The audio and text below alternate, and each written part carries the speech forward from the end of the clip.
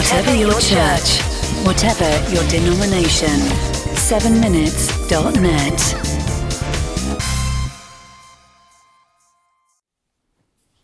Four people were flying in a small four-passenger plane.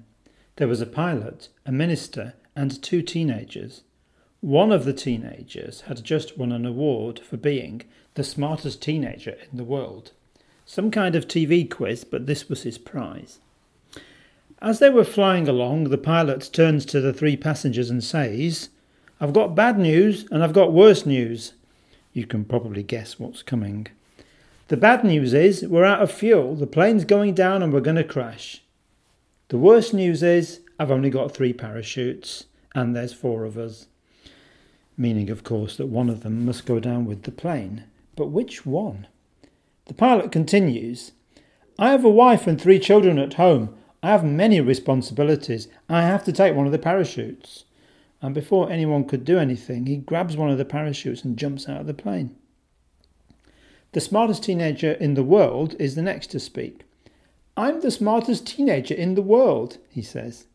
"I might be the one who comes up with a cure for cancer or AIDS or solves the world's economic problems. Everyone may be counting on me." Then the smartest teenager in the world grabs the second parachute and jumps out. Well, it's not looking too good. The minister and the last teenager are sitting there looking at each other for a minute. Meanwhile, the plane starts spiralling downwards. Then the minister speaks up and says, "Son, you take the last parachute. I've made my peace with God. I'll go down with the plane. Take the last parachute and go." "Relax," says the other teenager. "The smartest teenager in the world just jumped out of the plane with my rucksack on his back."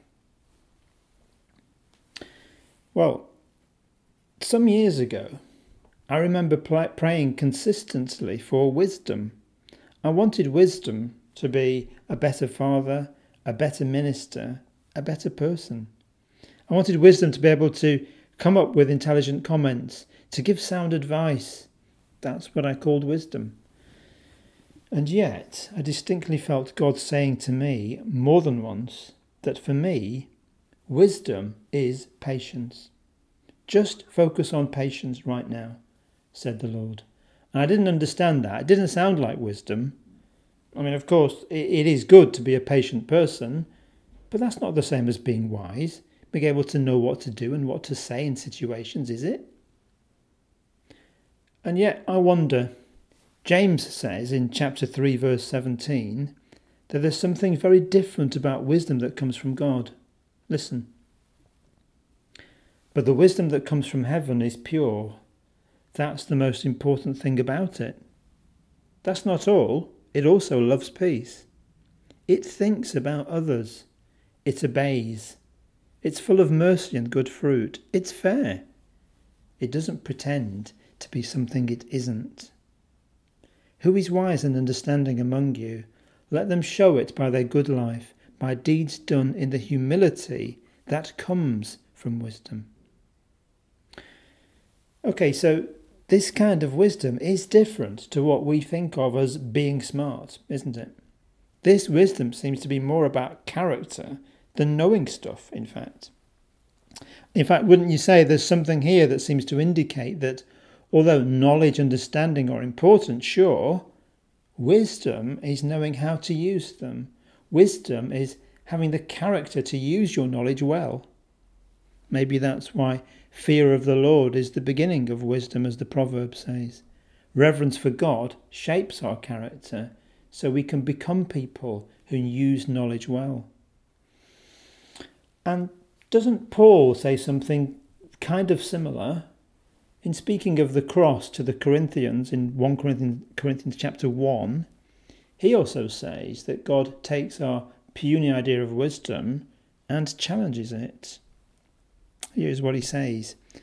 "For it is written, I will destroy the wisdom of the wise. The intelligence of the intelligent I will frustrate. Where is the wise person? Where is the teacher of the law? Where is the philosopher of this age?